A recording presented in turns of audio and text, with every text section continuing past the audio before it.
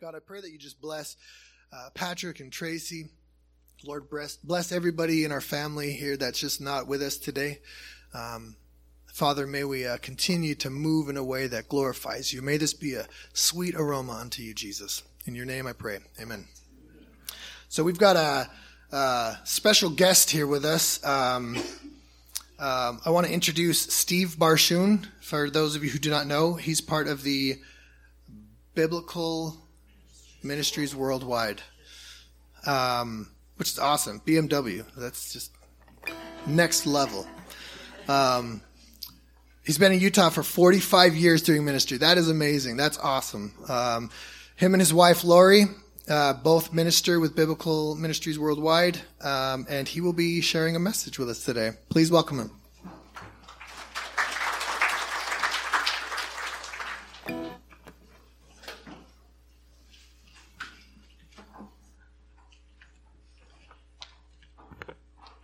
Well, it's good to be with you today, and I'll just warn in advance, I'm struggling a little bit with some allergy-induced asthma. So if I start coughing, I'll eventually quit and we'll go on. But if you'll just be gracious and bear with me if that's what happens. Well, it's a delight to be here. We've visited a few times through the years. This is one of the churches that we regularly pray for, along with Patrick and Tracy and Brendan. And we just continue to rejoice in the good things that God is doing here in North Valley. Well, the title of the message this morning is There's Nothing Better Than Jesus.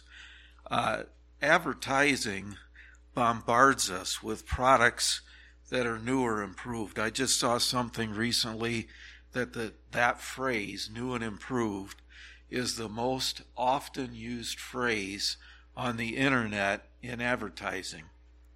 Now maybe I think things through a little bit too much, because I don't know how something can be new and improved.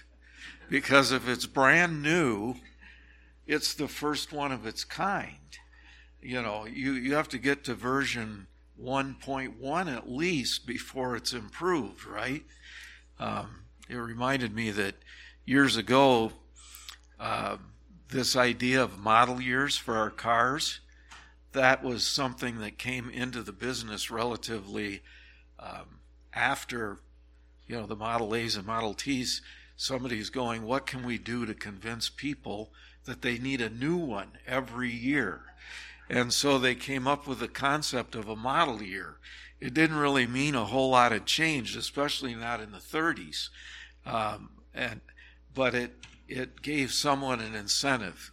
Oh, you have a 1931. Well, mine is a 1932. It has 2.5 more ounces of chrome.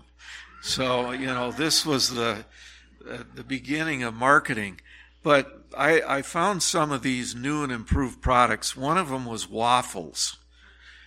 They were described as new and improved. And I'm thinking, does that mean we should have never eaten the old ones? And then this one was really interesting, the Chihuahua Jalapeno. Now, when I first read the title, I thought, must be a new breed of dog. No, it turns out it's a new variety of cheese. And then Keebler brought us the new look for Chips Deluxe. And you think, well, that's got to be good, right? Well, actually, all they did was change the picture on the package.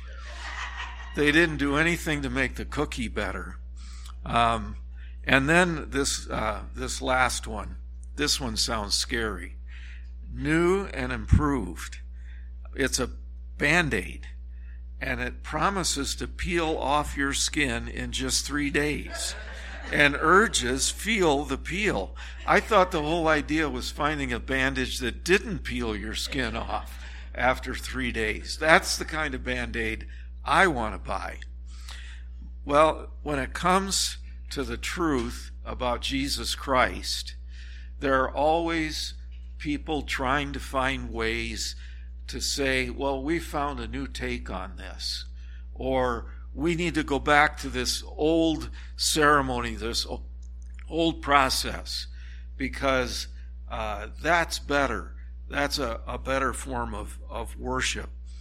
Well, the book of Hebrews is a book about Jesus and how in every way he is better than the old elements of religion that were familiar to these readers. They looked back on the feasts, the ceremonies, the beauty of their temple, and I think for all of us, there's always a temptation to think that going back to the familiar, back to the way of life, or even embracing the way of life of those around us is a way out of any current difficulties and the pressures we experience. Israel had this problem continually in the wilderness. They thought back to Egypt. And what did they remember about Egypt? They remembered the buffets where they had leeks and they had garlic and they had plenty of meat and fish, and they longed for those days. Isn't it amazing, and this is so true of us as well, that no one ever said in those times of remembering the food of Egypt, the frights of Egypt, the wail of infants being tossed into the Nile to their death, the cry of the mothers. They forgot the slave drivers. They forgot the whip. The way back is a way of death. The way ahead is a path of blessing and life in Jesus. So the writer of Hebrews, and you don't have to agree with me on this, I think it was Paul, and I know that that is a subject of some great debate, but irregardless, he shows us the reasons why Jesus is superior. And not just superior, that he is sufficient, and that salvation is not Jesus plus anything that any man or angel or priest could do. Jesus is shown to be the sufficient Savior, the final and complete payment for sin. Jesus is also shown to be the supreme, holding together the creation that he brought into existence, and that he's now seated on the throne in heaven from which he rules and reigns. Here's how this amazing book begins in Hebrews chapter 1, verses 1 through 3. Long ago, at many times and in many ways, God spoke to our fathers by the prophets, but in these last days he has spoken to us by his Son, whom he appointed the heir of all things, through whom also he created the world. He is the radiance of the glory of God and the exact imprint of his nature. And he upholds the universe by the word of his power. After making purification for sins, he sat down at the right hand of the Majesty on high. And that's what we want to look at this morning. First of all, how God spoke in the past through prophets. The very first verse there states, long ago, at many times and in many ways, God spoke to our fathers by the prophets. Now, the opening words of this letter are an affirmation of Israel's interaction with God down through the previous centuries. It identifies the writer with the readers, affirming their common heritage of faith. But the most important thing of all the author is affirming is that God spoke. You know, sometimes people refer to idols as dumb idols. In most cases, they're referring to the worship of man-made objects as stupid. But in another sense, they are dumb because idols cannot speak. Jeremiah the prophet declares that God is speaking to them. And one of the things God is saying is how worthless their idols are because they look like something living, but they cannot do anything. In Jeremiah 10:5, God says this, their idols are like scarecrows in a cucumber field, and they cannot speak. They have to be carried, for they cannot walk. Do not be afraid of them, for they cannot do evil, neither is it in them to do good. The Old Testament is all about God speaking. The very opening verses of the book of Genesis, chapter 1, 10 times it says, God said. And as God spoke, the universe came into being. And then the earth was formed, and everything that is living was created by God and placed on this world. God did not merely speak man into an existence, but formed him and breathed him life and spoke to and with the man and the woman that he had created. God spoke to Moses, and God's word became written for the first time. Joshua, Moses' successor, is told by God that his success is dependent upon his knowledge and obedience to the word of God that he had given through Moses. Joshua chapter 1 and verse 8, this book of the law shall not depart from your mouth, but you shall meditate on it day and night, so that you may be careful to do according to all that is written in it. For then you will make your way prosperous, and then you will have good success. The writer of Psalm 119 would declare the wonder and the necessity of God's word for living and a man's relationship with God. The psalmist exclaims in Psalm 119, 105, your word is a lamp to my feet and a light to my path. So God spoke. But then how did God speak? Well, first of all, it tells us that God spoke many times. God spoke to Adam and Eve after they sinned. They went and hid from God, but God cried out there in the garden, where are you? And God spoke to them and promised a redeemer. God spoke and called Abraham from Ur. God spoke through Moses to Pharaoh and delivered his people from Egypt. God spoke to a succession of prophets from Moses to Malachi. And then, interesting enough, God quit speaking for 400 years. We call those the silent years between the Old and the New Testaments.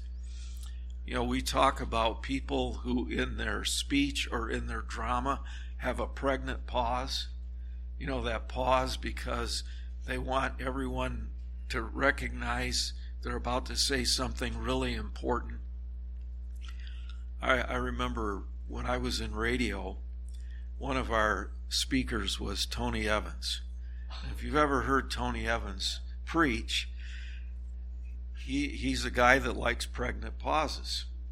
Now that's okay, unless you're tearing your radio station apart while you're transmitting his messages. And every time he stops, you go, oh no, I just bumped that wire. Did I disconnect it? Did I get something crossed? Is he going to come back? I went through that one whole evening with me and a technician as we're trying to get ready to change out a control board. And every time he paused, I quit breathing. And then when he started again, I could breathe again. We're still on the air. We still got Tony. We're going to be okay. Well, God stopped for 400 years. And when he started to speak again, he spoke through his son. You know, it says here that God spoke in many ways. God spoke directly to people through the prophets, plus he used many non-verbal methods also. Think of a few of those non-verbal methods. Abraham being asked to offer his son Isaac on the very mountain where Jesus would one day die. God was speaking through that whole situation. You know, Isaac asked on the way up, where's the lamb? And what did Abraham say? God will provide himself a lamb. Now, maybe they didn't catch it all at the time, but Abraham was speaking as God was directing him, and he was saying, someday God's going to provide a lamb. And there will be no more need for these lambs and goats and bulls and all the other things they would sacrifice. Consider the imagery of the Passover, the feasts, the tabernacle, the sacrificial system that God gave to Israel. Considering God's dealings with the nation that repeatedly demonstrated his love and his holiness. One of the ways that God spoke to the nation was through a bronze snake on a pole. Their disobedience had brought God's judgment on them as a nation, Israel. People were dying because of snake bite. And when they cried out to God for deliverance, God told Moses, make a bronze snake. Put it up on a pole so it can be seen by everyone in the camp, and everyone that looks at the snake will be healed. Now, I don't know about you, but if Moses told me, yes, you've been bitten, just look at that snake over there and you'll be okay, I would be like, don't we need to, cut this thing open and suck the poison out? And from what I understand, the latest science says, no, don't do that. Rush to the nearest ER. But, that was the traditional way to handle it for a millennium. And yet, those that scoffed at something that simple, being a cure for snake bite, died. And those that took God at his word and looked, lived. And Jesus would later pick that up. We're going to look at that a little later. And use that picture from the Old Testament to show how people would be saved by looking to him for salvation. Well, how God has spoken to us through our Son. Let's consider his Son. That's what we want to consider next. Hebrews 1:2. But in these last days, he has spoken to us by his Son, by whom he appointed the heir of all things, through whom also he created the world. Now God has spoken to us by his Son two ways. One of the ways is the truth that he gave us by sending his Son. And secondly, what the Son told us when he came.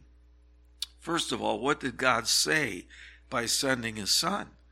Well, what God said by sending his Son is that sin is awful. Every Christmas I kind of cringe because everybody gets real sentimental about mangers and angels and kings and all this stuff. And yet, why was that baby there?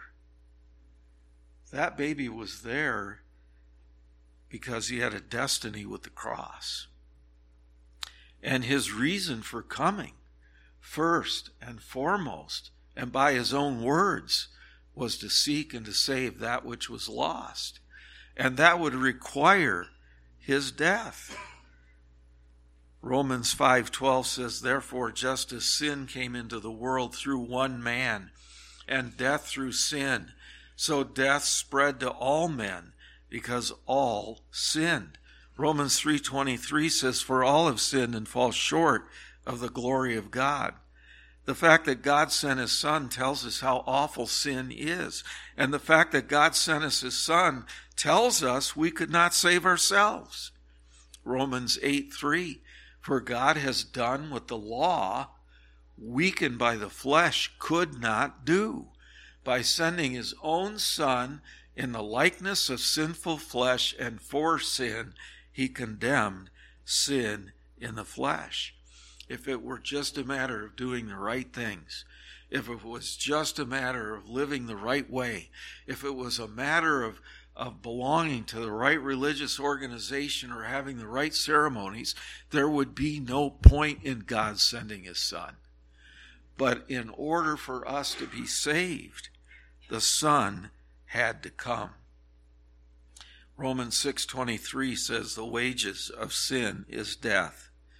But also, the fact that God sent his Son tells us how much he loves us. Romans 5:8, but God shows his love for us in that while we were still sinners, Christ died for us. Nowhere is the love of God displayed in a greater way than in the cross. The cross is the ultimate demonstration of how much God loves us. It is the demonstration of how far God was willing to go to redeem us. 1 John 4:10 says, "And this is love, not that we have loved God, but that he loved us and sent his Son to be the propitiation for our sins." And I need to ask you this morning, have you responded to God's love? You know, we've all read stories and seen movies where someone is passionately in love with someone else, and that person doesn't even know they're alive. You know, we call that unrequited love. And you know, there's a formula for these movies and stories. You know, they'll spend almost the entire book or movie building up the tension of what this poor guy's going through because he loves her so much and she doesn't know he exists. And then suddenly there'll be a plot twist and she'll realize what a wonderful man he is. He'll save her from death or rip her off the railroad tracks or whatever it takes. And at that point, all is turned around. But you know, the greatest story of unrequited love in the universe is the fact that God loved every one of us. And he loved us so much that he sent his Son to die for us. And so many people go through life oblivious to the great love of God and never come to respond to his love by trusting Jesus Christ as his Savior. Romans 3:23-25 says, "For all have sinned and fall short of the glory of God, and are justified by his grace as a gift through the redemption that is in Christ Jesus, whom God put forward as a propitiation by his blood to be received by faith." Jesus is God's final word on sin and salvation. Trusting Jesus as one Savior is a positive response to God's final word. There's nothing else to say, because God's final word about sin, the utter impossibility of a man doing anything to save himself, the final word on God's love, providing a way of reconciliation through the payment of Jesus Christ for our sin on the cross. Michael Card wrote these words, "He spoke the incarnation, and then so was born a son. His final word was Jesus. He needed no other one.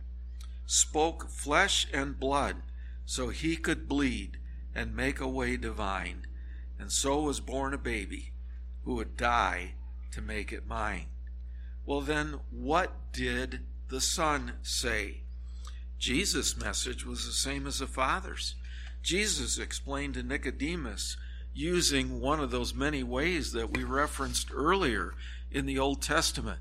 In John chapter 3, verses 14-16, Jesus said to Nicodemus, "And as Moses lifted up the serpent in the wilderness, so must the Son of Man be lifted up, that whoever believes in him may have eternal life.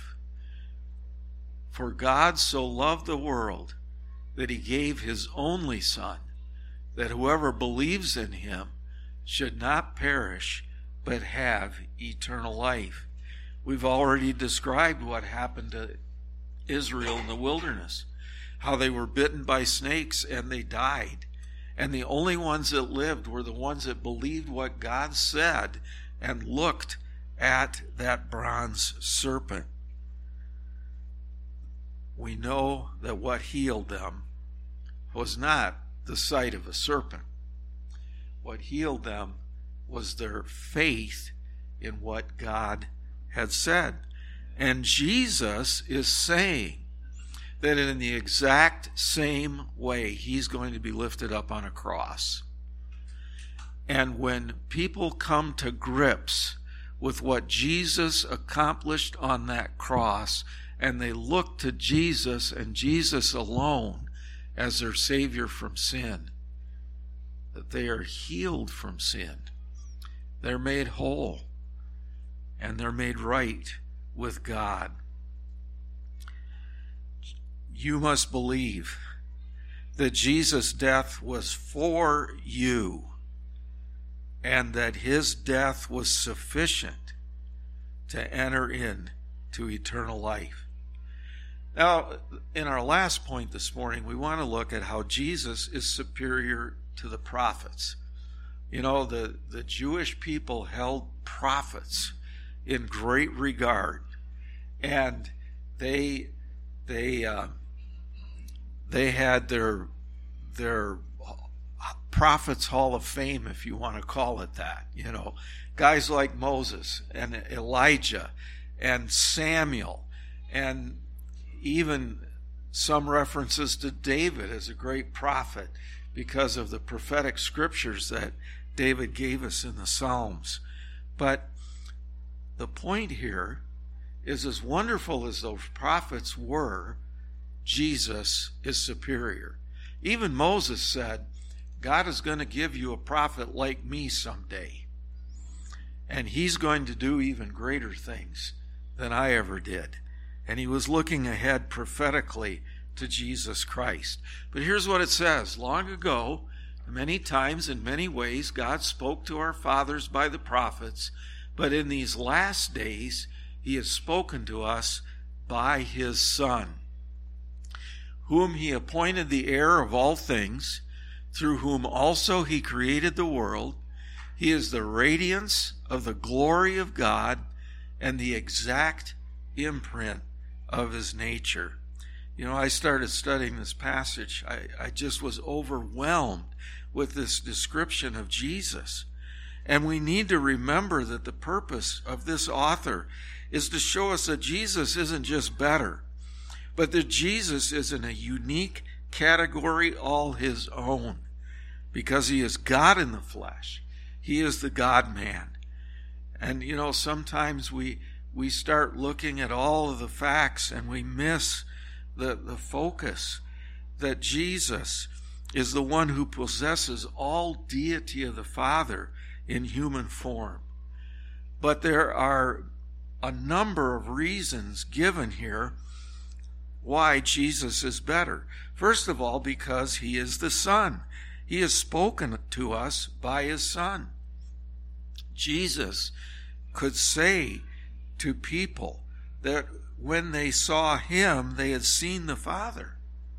You know, the prophets were good men, and they delivered God's word to their generation, but they were limited in the fact that they were just men. And Jesus was God himself in the flesh.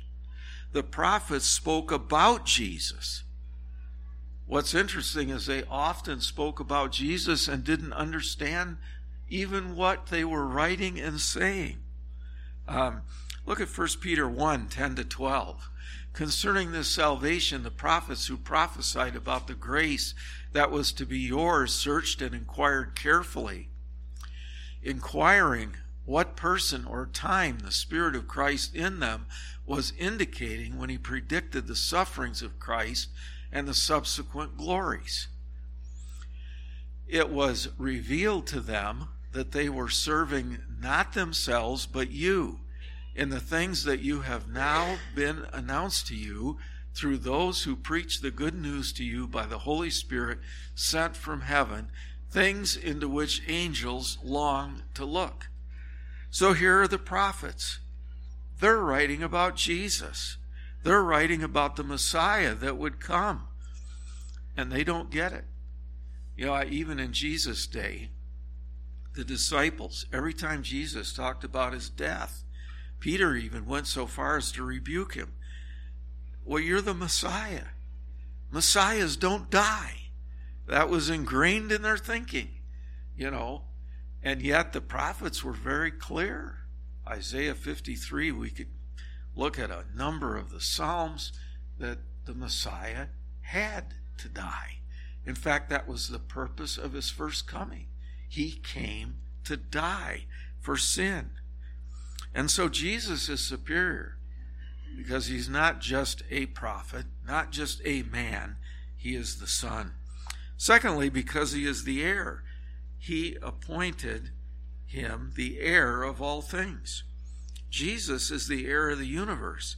It all belongs to him. We are called joint heirs with Christ because we inherit because of our relationship with Jesus Christ, because we are in him, because he is the creator. The writer of Hebrews says, through whom also he created the world. John 1:3 says, all things were made through him, and without him was not anything made that was made. Jesus created everything that exists. Only God can do that.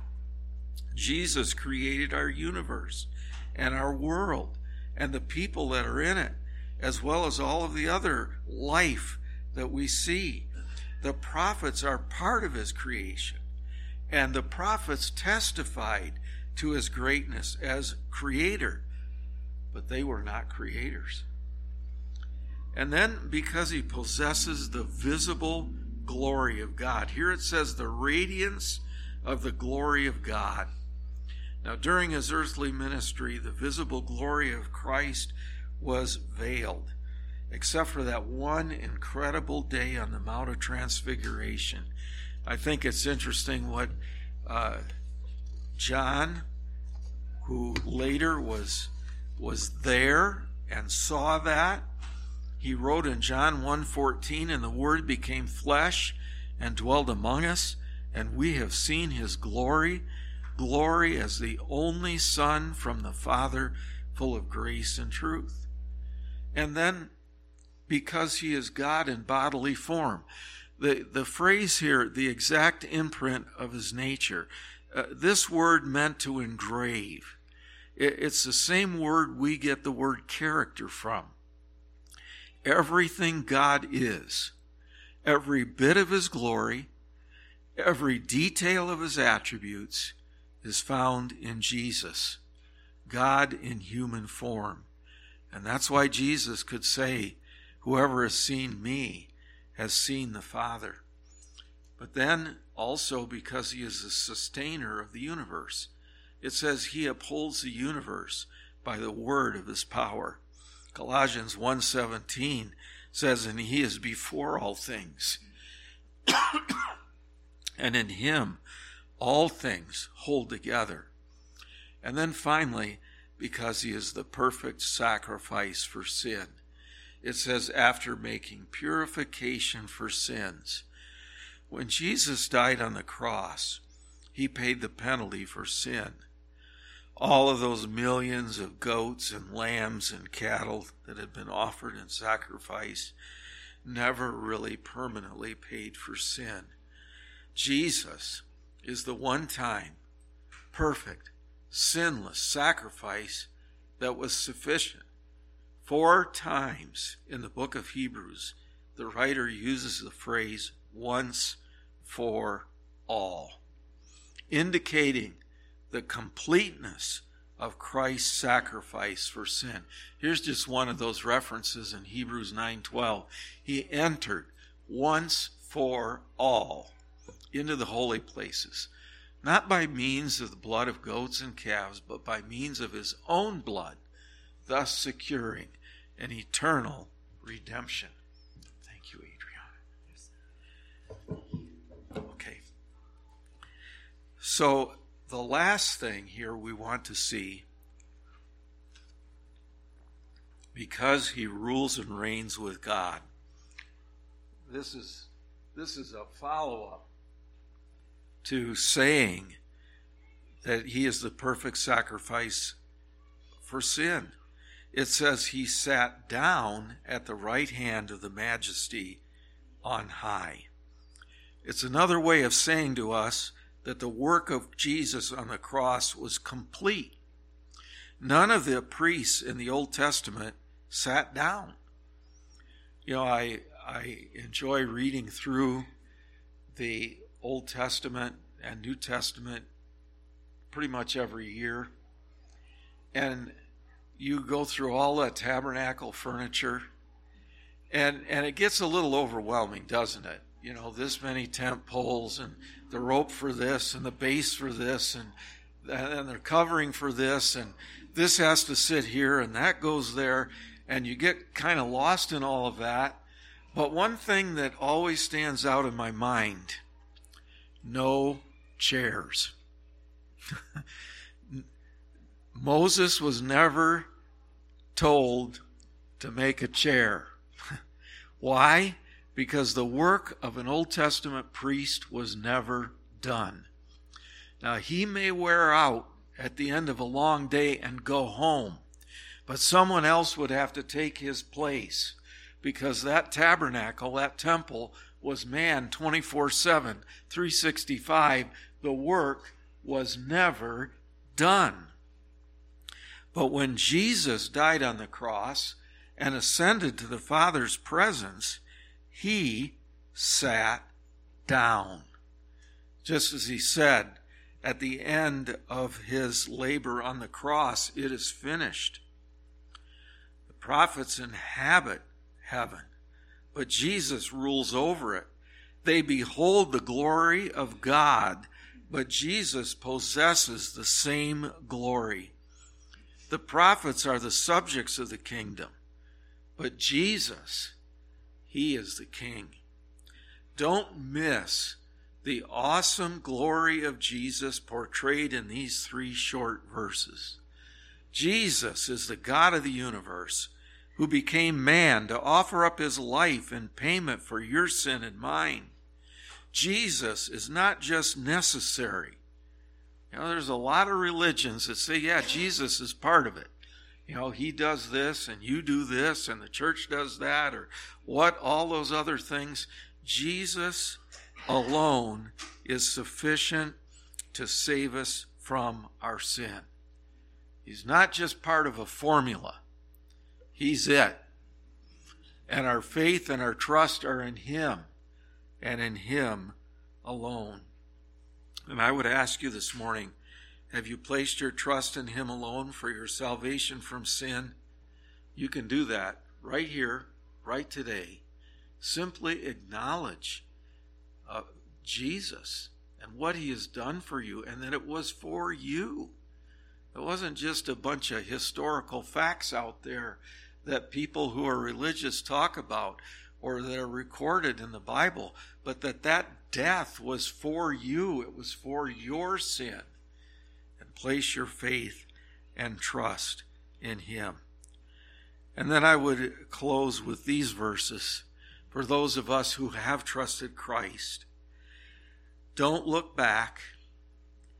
Don't look around. And don't wonder if there's anything better than knowing and following Jesus. Hebrews 12:1 and 2. Therefore, since we are surrounded by so great a cloud of witnesses, let us also lay aside every weight and the sin which clings so closely, and let us run with endurance the race that is set before us, looking to Jesus, the founder and perfecter of our faith, who for the joy that was set before him endured the cross, despising the shame, and is seated at the right hand of the throne of God.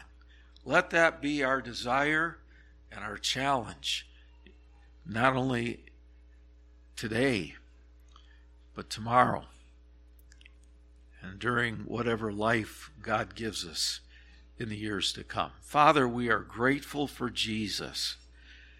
Lord, we are thankful that you did for us what we could not do. You sent us a Savior. And Lord, we're so thankful for him. Thank you for his life, his shed blood. Thank you for the fact that the way to forgiveness of sin is so simple, and it's all in Jesus. Lord, may our hearts be encouraged by that today. In Jesus' name.